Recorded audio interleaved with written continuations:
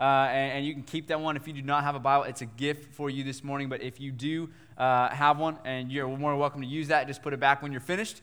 But Psalm 51, verses 1 through 17, we've been in a series currently called Revival, and we are exploring why and how God brings spiritual awakening and renewal to his people. So as you turn there and you get there, if you are able, if you could please stand with me this morning as we read God's word. Psalm 51, starting in verse 1. Hear the word of the Lord. To the choir master, a psalm of David, when Nathan the prophet went to him after he had gone into Bathsheba. Have mercy on me, O God, according to your steadfast love, according to your abundant mercy, blot out my transgressions. Wash me thoroughly from my iniquity and cleanse me from my sin. For I know my transgressions and my sin is ever before me. Against you and you only have I sinned and done what is evil in your sight, so that you may be justified in your words and blameless in your judgment. Behold, I was brought forth in iniquity, and in sin did my mother conceive me. Behold, you delight in truth in the inward being, and you teach me wisdom in the secret heart. Purge me with hyssop, and I shall be clean. Wash me, and I shall be whiter than snow. Let me hear joy and gladness. Let the bones that you have broken rejoice. Hide your face from my sins, and blot out my iniquities. Create in me a clean heart, O God, and renew a right spirit within me. Cast me not away from your presence, and take not your Holy Spirit from me. Restore to me the joy of your salvation, and uphold me with a willing spirit. Then I will teach transgressors your ways, and sinners will return to you. Deliver me from blood guiltlessness, O God of my salvation, and my tongue will sing aloud of your righteousness. O Lord, open my lips, and my mouth will declare your praise. For you will not delight in sacrifice, or I would give it. You will not be pleased with a burnt offering. The sacrifices of God are a broken spirit, a broken and contrite heart. O God, you will not despise. This is the word of the Lord. You may be seated. Thanks, Eric. I appreciate it, man. Good morning, Providence. I am glad to be with you this morning. I hope you guys are adjusting to the various weather patterns that we've experienced this week in Texas. I told my wife last night I kicked the air conditioner on, and it got really cold really fast. And I was like, man, what are we supposed to do right now? I'm either sweating or I'm freezing. There's really no in between. If I don't know you, my name is Cory. I'm one of the elders here at Providence Community Church. And I just want to first off welcome you, but secondly, I want to acknowledge what I believe is the work of the Lord in our midst and in our presence right now. Meaning today, but also meaning what we have seen so far over the last couple of weeks as we have entered into this sermon series that we are calling Revival, as we are quite literally asking the Lord by the power of the Holy Spirit to breathe life into his church, breathe life into his people that will create fruit. We've talked a lot about revival being something that comes to believers, comes to the church, and because it is so powerful and because of the effect that it has on us, it has no choice but to affect our community, our city where we're planted, and our state on into our nation, and by God's grace to the ends of the earth. Like, that is the key, as Eric told us, and as we've said a million times, like, we are here, we say we're here very plainly to make the gospel unignorable in our community, and I believe more than anything that this is the avenue by which God will empower us for that mission, and that is by reviving our hearts, by letting the Holy Spirit, in sending the Holy Spirit to do his work within us and allowing us to go out and do that work. So I'm thankful for that. I hope you guys have experienced what I've experienced and had the conversations with one another that I've had with a lot of you over the last couple of weeks. And I'm really excited to see what happens as the Lord continues to move in our midst and he continues to work. As we have defined the word revival, Joseph has done a masterful job the first 2 weeks with the first two sermons in this series. And I wanted to pull out the definition of revival that he gave us, I think back in week 1. He said this, he said, revival is an outpouring of the Holy Spirit that results in extraordinary spiritual awakening among a particular people in a particular place. When I say that we've been praying for the Lord to do the work of revival among us, that is exactly what we've been praying for. Not only for ourselves, but also for each and every one of you, and also for other churches in this area that desperately need it so that they can join and we can move forward together in gospel ministry. We've talked a lot about revival coming to the church, and my prayer for you is that you haven't deciphered that as us saying, I pray that only Providence gets revived. No, that's obscene. There are churches from one end of the city to another that we pray God brings revival for them also. So that we will do the work of the Lord, do the work of the gospel, and we'll do it side by side with one another, not as enemies or foes, but as brothers and sisters in Christ with a common goal, and that's the glory of our God, right? So let that be true for all of us this morning. As I said, Joe's done a really good job introducing the revival series over the past 2 weeks, and this morning I'm going to work as hard as I can to try to build upon the foundation that he's laid, looking at this text that Eric read for us in Psalm chapter 51. So before we do that, let me pray for us really quickly. Let me ask the Lord to be among us today and to do his work, and then we'll jump into the scriptures. I'm going to pray. Father, we desperately need you this morning. God, we are here and we are willing. We are in your scriptures, my God, and I would ask that you would just do the work of your Holy Spirit. God, open our eyes, open our hearts to the truths that we're going to read today. God, let us be a people with soft hearts, God, not hard hearts, but soft hearts that can be penetrated by your word, and God, where you can do your work within us, God. God, I pray that you would do that for us this morning. God, I pray that we would just rely upon our dependence on you. God, that it wouldn't be our work, it wouldn't be our hands to the plow, Father, but we would be completely dependent upon you to do your work through us because we know that your word has promised that you will. God, just give us willing hearts that we might serve. God, I pray that would be the cry of our heart this morning. My God, be with us as we spend this time together. We thank you for your grace. Thank you for the cross and for the sacrifice, God, that you've given us so that we might commune with you. Father, let us never take that for granted. It's in Jesus' name we pray. Amen. So as we look at Psalm 51, Joe's done a really good job of explaining revival from a very macro level. Like the first week, he talked a lot about what revival was and how that applies to us. And last week, we talked about the church and the church that Jesus longs for versus the church that we see painted in Revelation 3 that the scripture quite literally says, make Jesus nauseous. So we've looked at revival from a macro level, and now you're going to see the series begin to shift and start driving down to more of a micro look. What is it that revival looks like in the individual lives of believers? So today in Psalm 51, we're going to quite literally be looking for the heart of revival. And I believe that the heart of revival is clearly indicated and given to us in this passage of Scripture. So I'm going to dive right off into it for the sake of time. And I'm going to read to you, starting in Psalm chapter 51, the first part of if your Bible's like mine, you're actually going to have to go above the first verse. The first part of the first verse says this. It says, to the choir master, a psalm of David, when Nathan the prophet went to him after he had gone into Bathsheba. So Psalm 51 is one of the only ones where we actually have a pinpointed historical origin as to when this psalm was written. We are told that the author is David. The psalm is written by King David, who, as we know, if you've got any church background at all, you know that King David was not a small character in the biblical narrative. And he's actually a quite large character in the biblical narrative. We were first introduced to him as a shepherd boy who comes onto the scene and slays the giant Goliath, right? Like everyone's pretty familiar with that. Like we typically get that in Sunday school, and then we'll typically get it again a little later when Matt Chandler is screaming at us that we are not David, right? So David is very important. He's a very big character in the narrative of Scripture. After he slays Goliath, the Scripture progresses. We see David as a man who's chosen and anointed by God as king over all of Israel. So this is a guy that's doing pretty well in the narrative until we get to this point in the Scripture where the psalm tells us that David wrote this when Nathan the prophet went to him after he had gone into Bathsheba.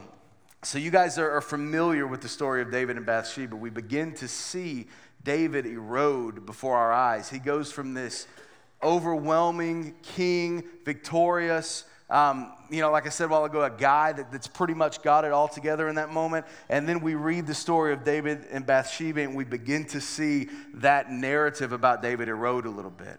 We begin to see his humanity. We begin to see his sinfulness and all of these things. And that story is found in 2 Samuel chapter 11. And rather than read through all of it, I'm just going to quickly go back and kind of help us catch up just in case you're not familiar with the story.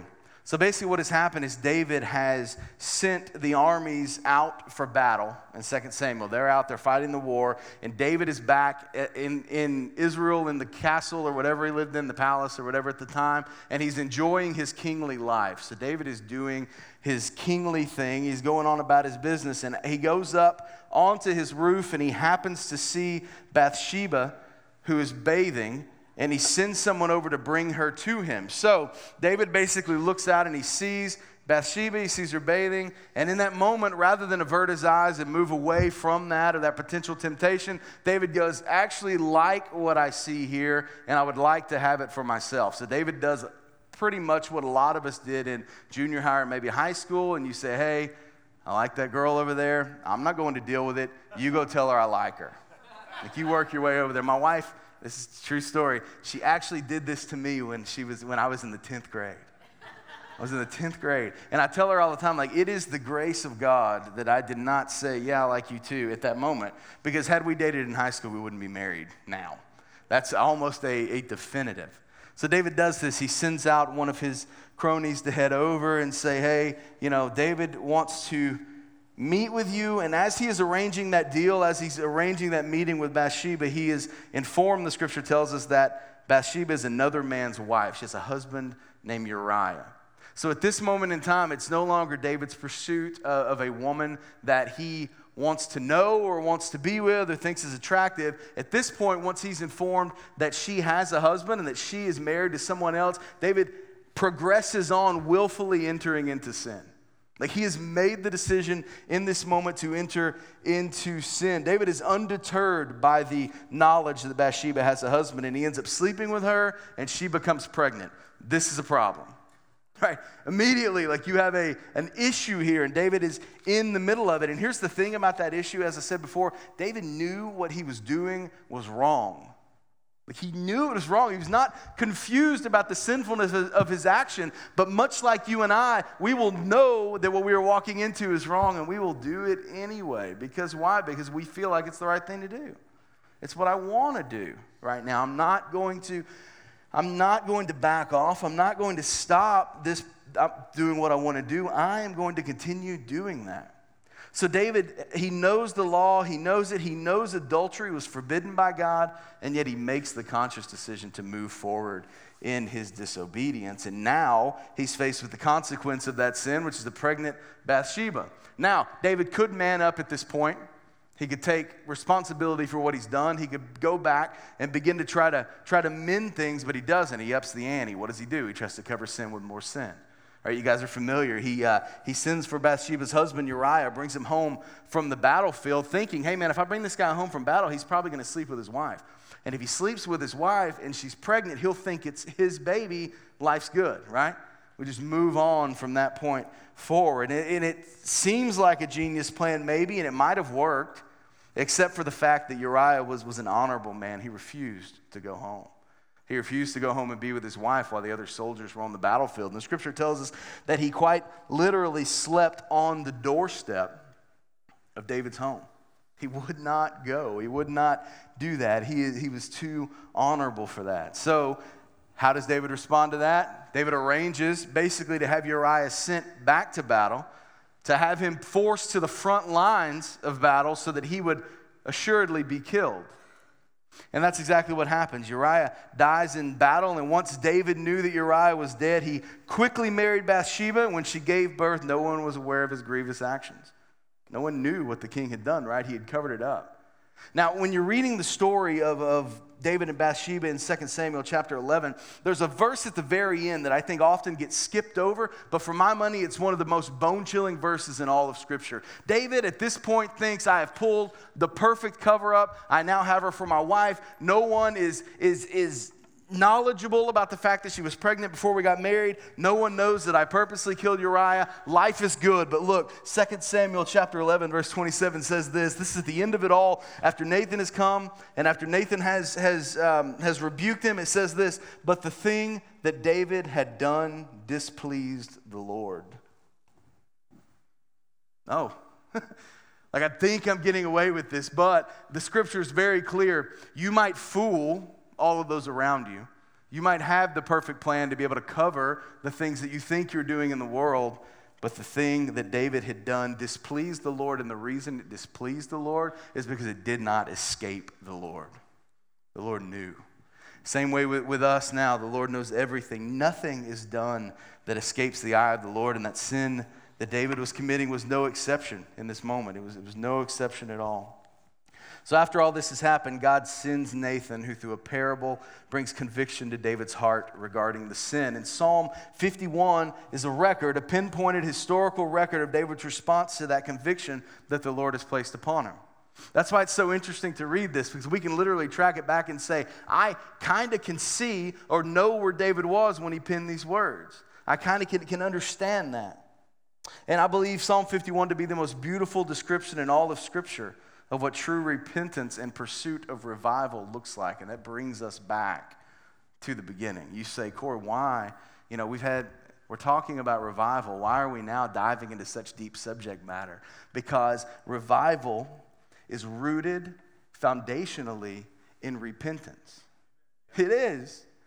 There is no revival for you, for me, for us, for this community without understanding our plight before God and repenting of our sin first and foremost. And we'll talk about that for the next probably 30 minutes.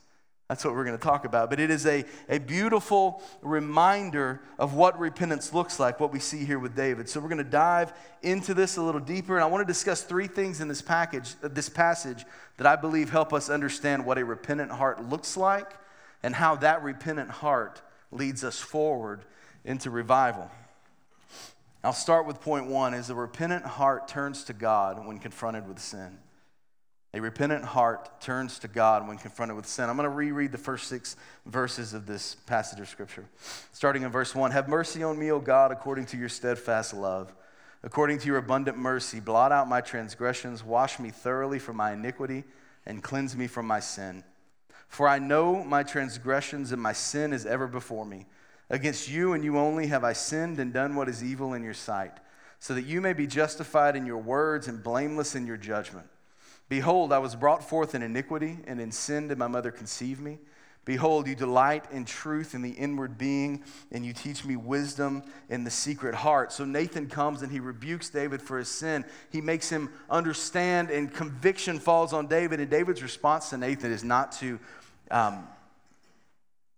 get hostile, not to get aggressive, not to begin justifying his actions. And as king, he probably could have built a pretty good worldly argument for justification in that moment. David doesn't do those things. David's response is, have mercy on me, O God, according to your steadfast love and abundant mercy. And it is very important why David is asking the Lord to have mercy on him. Not because you can smite me, not because you are God and you can crush me, not because you are God and you can kill me, but because you are God and your love is abundant and you are full of mercy. So have that mercy on me. Like, that is incredible. That kind of changes the game as we look at why do we repent. We don't repent because we have an innate fear of the judgment of God. We repent because we know God to be merciful and abundant in love, and we see our need for it. So we know that God will forgive us. We know that God will meet us there, and David does this. David knows God's character. David knows what the Lord said about himself in Exodus 34:6 when he said, the Lord, a God merciful and gracious, slow to anger, and abounding in steadfast love and faithfulness. David appeals to God for mercy in this moment, and after appealing for mercy, he takes responsibility for his sin and confesses that God would be wholly justified in rejecting his pleas for mercy. So here's the part where when I said a while ago that God is abundant in love and that we don't repent because we fear God's judgment, a lot of you probably cringed and said, wait a minute, there is a bit of repentance that is rooted in the fact that we fear God because the Bible tells us to fear God, right? We don't fear his judgment because we are covered in the blood of Christ and we understand justification, which we'll talk about a little later, but there is still an element of it that says God does have the power to do those things. He is justified in doing those things, and if he does, we couldn't argue with him. David makes the same argument right after he appeals to God first for mercy and abundant love. He then comes back and says, hey man, I have sinned against you. I have sinned against you only. And because of that, you can smite me and you would be justified in your judgment. I think it's interesting that David says, against you and you only have I sinned. This seems odd considering that he had also sinned against Uriah and Bathsheba along the way. But what David's trying to point to here, what he's trying to give us, is he's trying to confess that his rebellion was ultimately against God, even though it was not exclusively against God. All sin is rooted in this concept. Like we look at our sin and we say, I'm doing this because of A, B, and C. Like if I can just legislate out these logistical issues, then I'll no longer have to commit these sins because, Cory, you don't understand. I cannot escape these things. But the reality is we don't sin because we're put in a position where sin is before us. We sin because in our inmost being, we are rebellious against God. Like we are rebelling against his way and we're saying our way is better. David goes on to say, so that you, God, I've sinned against you and you may be justified in your words and blameless in your judgment. Now we know that God will forgive David. We see it and we see it as David moves forward. So what is this judgment that David speaks of? Look back with me to 2 Samuel chapter 12, verses 13 and 14. It says, David said to Nathan, I've sinned against the Lord. And Nathan said to David, the Lord also has put away your sin. You shall not die. Nevertheless, because by this deed you have utterly scorned the Lord, the child who is born to you shall die. And that's heavy. There's a lot there, and I'm not going to spend a ton of time on it, but I am going to stop there for just a second to remind us that when we entertain sin, just as David did, when David was intersected and told, hey man, this is wrong, she's got a husband, and he chose to entertain sin anyway. I think the reality that we have to cling to and begin to apply to our life is that there are earthly consequences of sin that exist, and those are real. I'm not saying that God comes out and says, because you did this, now I'm going to do this horrible thing to you. We see him operating this way in the Old Testament time and time again, but there's an element there where we are still protected, we are still cared for, we are still looked after. But I do know, and you know people that have suffered consistent earthly consequence of their sin. I know guys that have made an individual mistake one night and were pulled over, they got a DWI, and it's on their record till the day that they die. Just kind of the way that it works. And these are altogether good guys that now love the Lord, they know the Lord, but they made a mistake in their past, and the earthly consequence of sin is real. It follows them. I had dinner with a buddy of mine Monday. I was down in Corpus for work, and he's a pastor down there, and he's just been at the church for a few months, and he tells me, he's like, you know, man, he said, I got to tell you this. He said, I've just basically recently talked to my deacons about it. He said, but as I was going through some of the church computers and tablets when I got back, there was tons of pornography on those machines. And it became very evident very quickly to the church there that the previous pastor had struggled with pornography, and he had been indulging in that in the church office. Now, is there grace for that guy? There absolutely is. Will there also be earthly consequence of that sin? Absolutely there will be. So don't let that escape us. Don't let us get so comfortable. And we'll talk about this a little bit more and hopefully build some more context to it later on in the sermon.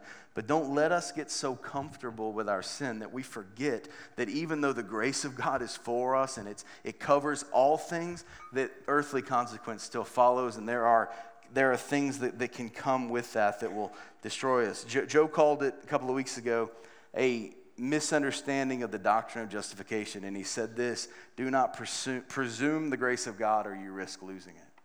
And I think that's where we have to reside. We cannot just presume that the grace of God is going to continue to cover these things that we continue to entertain, even though we know that those things are against the law of God and God is displeased with them. We can't do it. We can't continue to do that.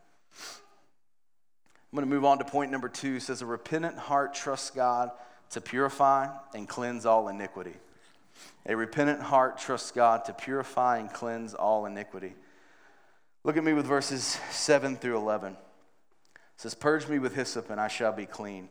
Wash me and I shall be whiter than snow. Let me hear joy and gladness. Let the bones that you have broken rejoice. Hide your face from my sins and blot out all my iniquities. Create in me a clean heart, O God, and renew a right spirit within me. Cast me not away from your presence and take not your Holy Spirit from me. So David, now that he has come before the Lord, he has pleaded with God to have mercy on him based upon the attributes of God that he knows, and he's confessed his sin. Now he's asking God to cleanse him. He is asking God now to purify him. He says, purge me with hyssop and I shall be clean. Now hyssop was a branch that was used by priests in some aspects to sprinkle blood on a house that had disease in it. And if they used the hyssop branch and sprinkled the blood, that house would be deemed clean. Like the disease has now been gone because of that marking. And in verse 8, David asks God to return his joy and gladness. And he says another interesting thing. He says, let the bones that you have broken rejoice. You see, David's confessing in that moment that the weight of his sin is so heavy that it feels as though it has crushed his bones. This is a guy that is grieving over his disobedience. He is grieving over what he has done, and he is begging the Lord to cleanse him of the disease of sin that has overtaken him. The weight of his sin is so heavy that he feels like it's broken his bones. It's a very intense thing. And then David asks in verse 10, he tells the Lord, ask the Lord to create in him a clean heart. We sing this psalm here quite often, so I read this and I want to read it with like the melody of the song. But I'm not going to sing for you because y'all don't want that today. Verse 10, David says, create in me a clean heart, O God, and renew a right spirit within me. Now I'm going to pop back up to verse 5. Some of you thought I skipped verse 5. And you were upset about it. You were like, why would you skip verse 5? I didn't skip it. I'm just doing it in another place. Look at verse 5. Behold, I was brought forth in iniquity, and in sin did my mother conceive me. So David is in verse 5 admitting his sinful condition before the Lord. Not his individual sins anymore. It was his individual sin that brought him to this place of repentance. But now he says, my real issue is that I have been sinful since conception. A lot of people will read that and say, what do you mean? Did David's mother, conceive him out of wedlock? Why is there sin? That's not what this is saying. This is David's admission that from the very beginning, when the cells in his mother's body began to form him, David says, that's when I became sinful. He confesses the condition of his heart to God, and then he asks God to do the work of cleaning that heart and purifying that heart. And hey, we can resonate with that because that's a condition that we all share. And when we go before the Lord and when we go before him in repentance, even though we often repent of individual sins as David was doing that bring conviction, we also must continue to plead with God to address the root of the issue, which is the sinful heart that is in all of us and has been in all of us since the moment we were born. We have to continue to do that. In verse 10, when David is asking God to create in him a clean heart and renew a right spirit within him, in essence, he's asking God to do the work of sanctification in his life. We use this word a lot. We say, man, the Holy Spirit is doing the work of sanctification in believers. And literally what that means is that the Holy Spirit is working, and it is the work, sanctification is the work by which we are made holy. Literally means to be set apart for a particular purpose, to be set apart in our context for the glory of God in whatever context he plants us in. That's the work of sanctification. That is how you grow as a believer. It is the way that the fruit of our salvation, the fruit of our salvation in our lives begins to bloom, and it does that through sanctification. And this is what David is asking for. God, create in me a clean heart because the one I have now is broken. David has a right understanding of his sin. He has a right understanding of his condition. And what it does is it drives him to plead with God for purity, which is something that as a believer we cannot get to the point where we have stopped pleading with God for purity. You are never saved enough to not need to be on your knees pleading with God to purify your heart. We as a church are never saved enough corporately. We are never doctrinally sound enough. We are never large enough that we need to ever stop praying and pleading with the Lord to do that work here, not just in me, but in us.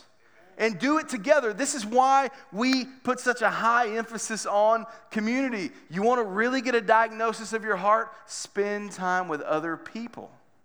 Do it. You want and get good friends that love the Lord and they want to walk with you and that are willing to sit with you and say, hey man, I have diagnosed this flaw in you and it is going to kill you if you don't deal with it. Like we must be doing that corporately. We have to. It has to be something that is a part of our constant, everyday rhythms. Moving on to point number 3, and my final point before I start transitioning to close here. It says, a repentant heart becomes a revived heart.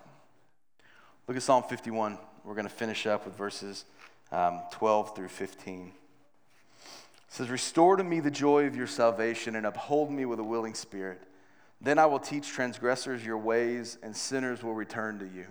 Deliver me from blood guiltiness, O God of my salvation, and my tongue will sing aloud of your righteousness.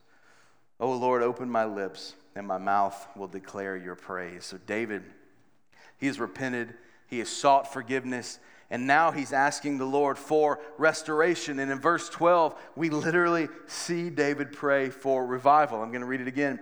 Verse 12 says, restore to me the joy of your salvation and uphold me with a willing spirit. The Hebrew word here for restore literally means to be made new.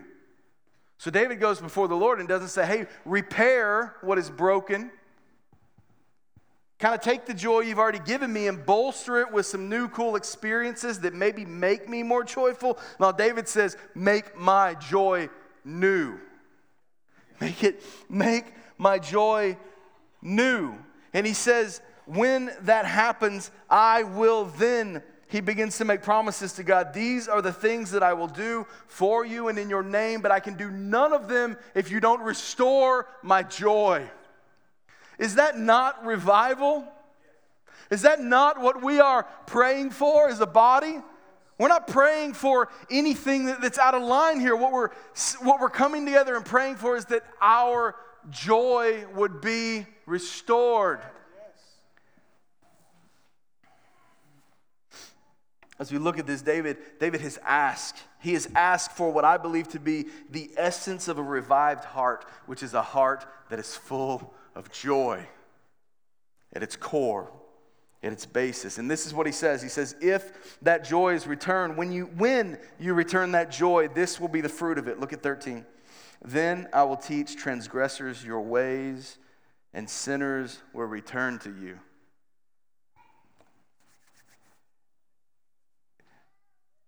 The root of our ability as a church to make the gospel unignorable in this community is asking the Lord to restore to us the joy of His salvation. If we are truly joyful about that which the Lord has done for us, and that which the Lord has done for our spouses and those we love and our children and our friends, and that we've seen the work of the Lord all over the world, if we're seeing it and it is making us joyful, you cannot contain that joy. I would diagnose it, and I'm not going to put this on you, I'll put this on me. In my most spiritually dead seasons of my life, you know what I lost? The joy of my salvation. I forgot how lost I was before God led me to repentance. I lost sight of it. And I thought somehow I had begun to do enough on my own to have that salvation and to earn it, and God owed it to me. But the joy of our salvation is rooted in the fact that He owes us nothing, but He gives us abundant love and mercy. That's at the root. Don't forget that. Don't miss out on that. Don't leave that laying on the cutting room floor as we continue to pursue these more tangible things of God. Remember how lost you were, as David is in this moment, walking in and remembering the weight and the depth of his sin and comparing it to the holiness of God and coming away from that going, you would be justified in judgment, but you won't do it because I know your character. You love me. And God loves us. And David says that the fruit of that joy is that he will then go out and he will teach transgressors and sinners will return to you. Like Brendan prayed this morning, and it resonated with something that I thought about this morning as I was going over my sermon notes. Brendan prayed back here over the staff, and he just boldly prayed to God that we would see people saved. That we wouldn't see excited people, that we wouldn't see people who grow. We want to see those things. But Brendan just goes before the Lord and says, I know you want to save people. Can we see it? And it's interesting to me because I thought about this morning. I was sitting in my chair and I was going over my notes early before any of the family got up, and it dawned on me just out of the blue. I said, man, sometime in this month, I don't know the date, but at some point in this month, we'll have been at Providence for 4 years. And it seems like 4 minutes. And then I'm thinking, man, we've been here for 4 years. And all of a sudden, that thought that like elicited some good feelings in me became this heavy weight of conviction that I believe is from the Lord, because the next thing in my mind was, man, we haven't seen many people baptized in 4 years. I was like, man. So I began sitting at my desk and I just began praying that the Lord would move on the lives of people that do not know him, and that he would begin saving people right here in our midst. People in this room that don't know the Lord, people down the street that don't know the Lord, people you work with that don't know the Lord. We want the Lord to save them, and we believe that he will. And David says, man, return me my joy so I can go out, I can teach your ways, and sinners will return to you. They'll return to you.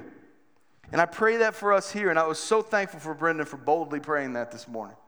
That's who we need to be. That's who I hope that we are, and I hope that that in and of itself is the fruit of revival here, is that we don't grow our church really big and like have nicer things and do whatever it is that you do when you grow your church, but that people would come to know Christ. People that are dead in their sins right now, that are destined to be separated from God for eternity, would know him as Father.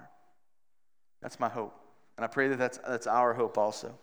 David also says in verses 14 and 15, he says, deliver me from blood guiltiness, O God of my salvation, and my tongue will sing aloud of your righteousness. O Lord, open my lips, and my tongue will declare your praise. Return to me the joy of your salvation, and I will praise your name. I will praise your name. This sounds like revival. And the definition we said earlier, we said that revival was an extraordinary spiritual awakening. This is David saying, I am ready to come to life. Return to me the joy of your salvation. David's prayers for revival are born out of a broken heart that is desperate for renewal. And all this sin, all this grievous disobedience of who the Lord is that we read about in 2 Samuel, the Lord has taken those ashes and he's made beauty out of them, and he's moved David to this point where David is now desperate for revival for the Lord, and he's praying to be renewed. And my question for us this morning that I want us to kind of consider, and if you're like me, you've been considering it for a couple of weeks now, but I just want to ask 2 questions. First and foremost, are we desperate for renewal personally? Do we spend our days desperately praying for God to return that joy to us? Are we desperate for renewal? And secondly, as a corporate body, as a church, are we truly desperate for revival, or are we just looking for some really cool church growth and maybe some experiential stuff? My hope is that the answer to that is that we are desperate for both, because I believe one leads to another. If individually we are desperate for renewal, I don't think we will have any choice other than to see revival here, because renewal will bring that. I'm going to begin closing with the last two verses here, verses 16 and 17. It says, for you will not delight in sacrifice, or I would give it. You will not be pleased with a burnt offering. The sacrifices of God are a broken spirit, a broken and contrite heart, O God, you will not despise. So I want to make sure that we don't leave here doing something that's part of my character. I will typically leave here and say, God, I am desperate for renewal. I am desperate for revival. I do want to have a culture of repentance in my life. So let me make a list of things that I need to go do immediately in order to achieve those things. I'm going to start a new heavy Bible reading plan. I'm going to, begin praying at 4 o'clock every morning, even though I know I'm never going to get up at 4. I get up at 4:30, never going to get up at 4. Not going to happen. That last 30 minutes is critical. And if you're like me, those things begin to happen. You say, I'm going to do more good works, right? I'm going to share the gospel more at work. I'm going to do all of these things that might somehow create that renewal. And I know what you're thinking. You're thinking, well, Cory, you guys just kicked out a prayer and fasting guide to us. Is that not a checklist of things that we should do? And I'll say this to you.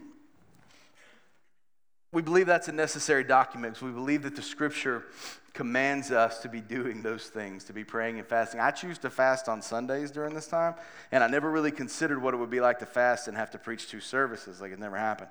So if I pass out during the second service, you'll know what it is that is going on here.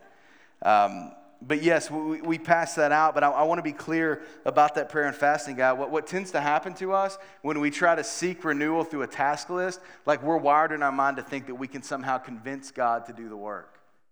Right? We're not asking you to pray and fast because we believe that you guys can put God in an arm bar and force His will.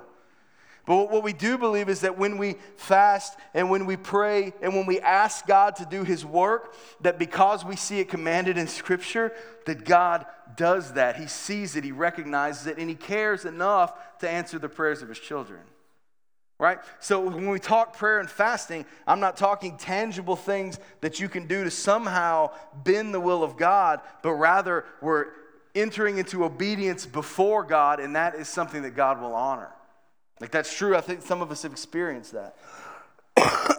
Sorry. David sheds a little bit of light on the sacrifices that God truly desires. He says, God desires a broken spirit and a contrite heart. God desires a laying down of pride and an understanding of our helpless state before God. That's truly what He wants from us. He wants us to, and in a way, admitting that we do have a broken heart and a broken presence before God, that is in essence a laying down of pride. Right? Because more often than not, we are actually wired to say, let me do what I'm going to do. Let me implement the plans that I'm going to implement, and we'll just squeeze God in wherever He fits into my design. But what God says is, hey, I don't want that. I want a broken spirit, pride, and I want a broken and contrite heart, and I will not despise that. God says, I will not despise that. In Psalm 51, we see David respond to his sin with repentance, and that repentance leads David to revival. And that's because, as I said earlier, revival begins with repentance. That's the first move. The first thing that we should do after we begin praying and we begin asking, we should not walk away from conviction of sin, but rather we should go before the Lord because He is merciful and He is loving, and we should repent of that sin and seek forgiveness and joy. Look at the words of Jesus in Luke chapter 5, verse 32. He says this. He says, I've not come to call the righteous, but I've come to call sinners to repentance.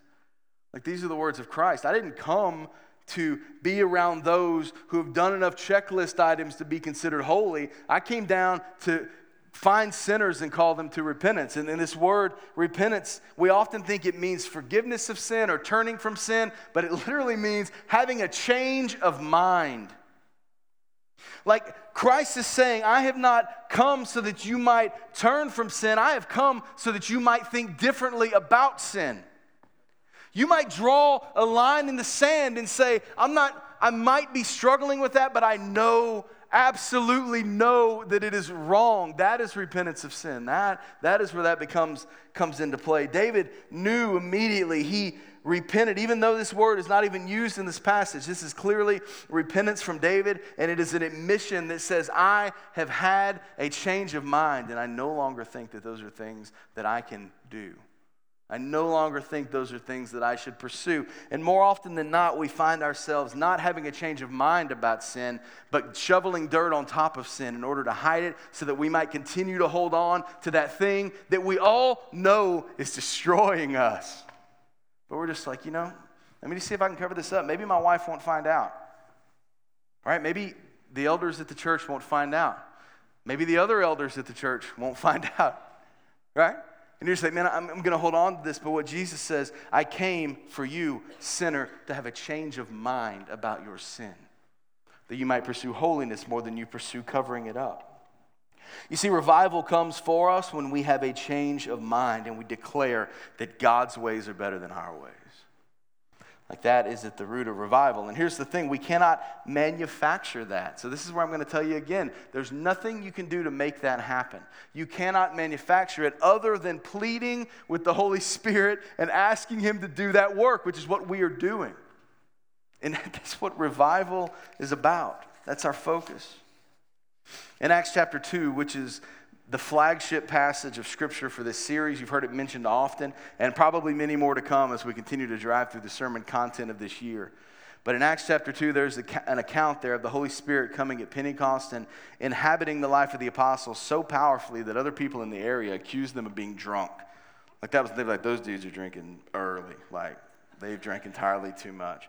And, and that's what happens. And then Peter steps up and he delivers a sermon there in which he uses the scriptures to testify to Jesus being the one who was sent by God, also being the one whom the good Jews who thought they were doing the right thing were awaiting. And then he hits them with what I believe is one of the more powerful scriptures in all of the Bible. Look at the screen. It's Acts 2:36. He says this, "Let all the house of Israel therefore know for certain that God has made him both Lord and Christ, this Jesus whom you crucified."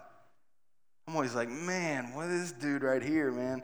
He was something else. But yeah, this Jesus whom you had crucified. So they look at the power of the Holy Spirit that's fallen on the apostles. They say those guys are drunk. And then Peter delivers this sermon. I'm going to flip over here real quick. I wasn't going to read this scripture, but I feel like I want to. So sorry if you'll bear with me for just a second. My old Southern Baptist Bible drill roots just came out right there. There we go. Acts chapter 2. Pretty easy one to find. Look at verses 37 and 38. I just want to read this to you. It says, "Now when they heard this," what Peter just told them, "when they heard this, they were cut to the heart and said to Peter and the rest of the apostles, 'Brothers, what shall we do?' And Peter said to them, 'Listen, repent and be baptized, every one of you, in the name of Jesus Christ, for the forgiveness of your sins, and you will receive the gift of the Holy Spirit.'" Now, the way that Acts 2 has been referenced over and over again, we will say things like, the Holy Spirit fell on them, and 3,000 people were saved in a day. And that's true. 3,000 people were saved in a day, and the scripture goes on to say toward the end of chapter 2, the people were being added to them day by day, and they were all being saved. But why were they being saved? Because the Holy Spirit fell on them and led them to repentance. Scripture tells us that the beginning of the revival that we will draw out and say, this is the one. It began because they were commanded to repent and driven to repent by the power of the Holy Spirit. If we want to see revival, we will be a people and a culture and a church that engages in a regular rhythm of repentance. It will just be what we do. Day in and day out. It is like waking up and breathing in the grace of God for the sins of yesterday and exhaling out His praise so that we might be sustained for the sins of that day. But it is a constant state of repentance. And it's wonderful because the more you repent, the more you're forgiven, the more you experience the mercy and abundant love of God, the more that joy that we're asking God to return grows. And this is by design. Do not legislate out repentance from your day-to-day life. And I'll say it again as I close. We are fooling ourselves if we think we can expect revival without first repenting of sin. Fooling ourselves. That's never going to happen. If conviction and repentance is going to be part of our daily rhythms, it is then that we will experience revival. And I'll say this just because I want to give you something to chew on. If conviction and repentance is not part of your daily rhythms, I would ask you to check and seek the Lord and see that the Holy Spirit dwells within you. I used to do student ministry, and a lot of us have done it. And student ministry gets a bad rap, but the Lord is doing good work in student ministry all over the place. And we used to go to these conferences, man, with thousands and thousands of kids at these things. And there would be this these guys preached the gospel, but it was this big manufactured concert. I'll never forget a guy, and I won't tell you his name because he's local and he's in a huge church.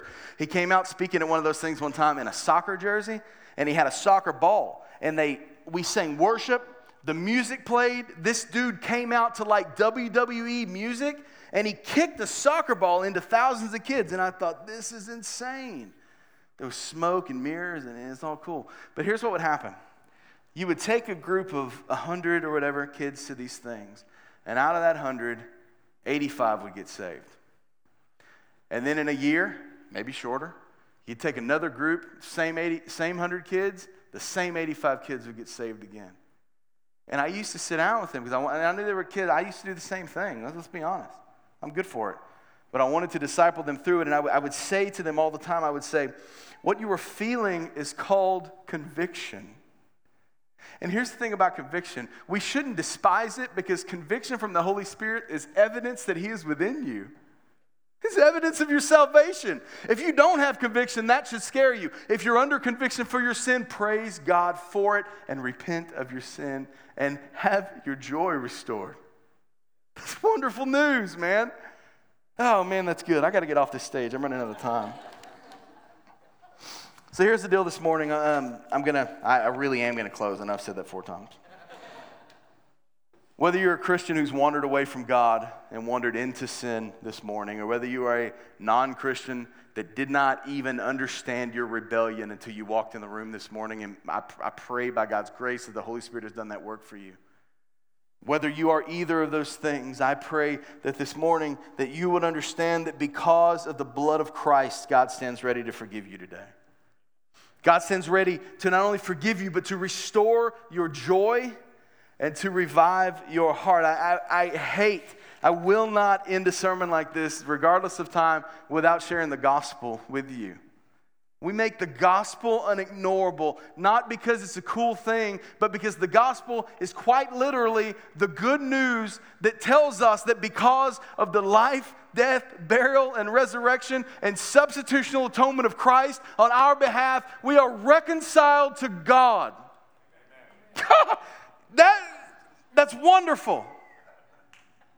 That is such good news.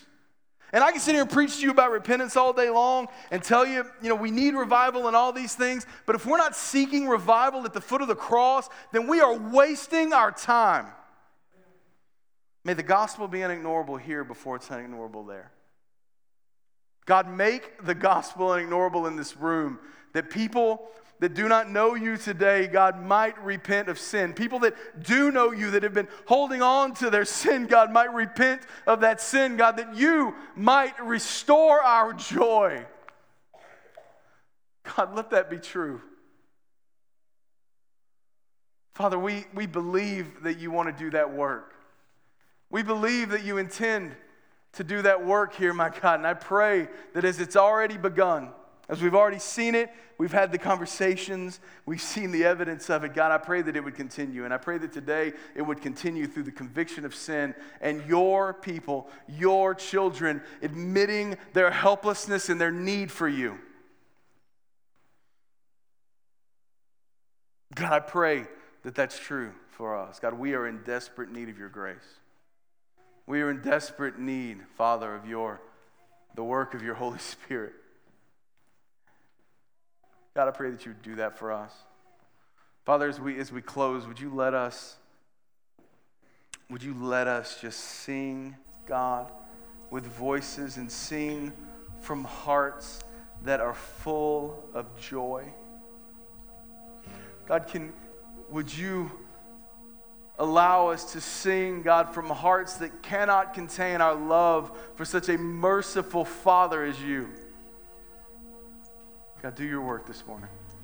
It's in Jesus' name we pray. Amen.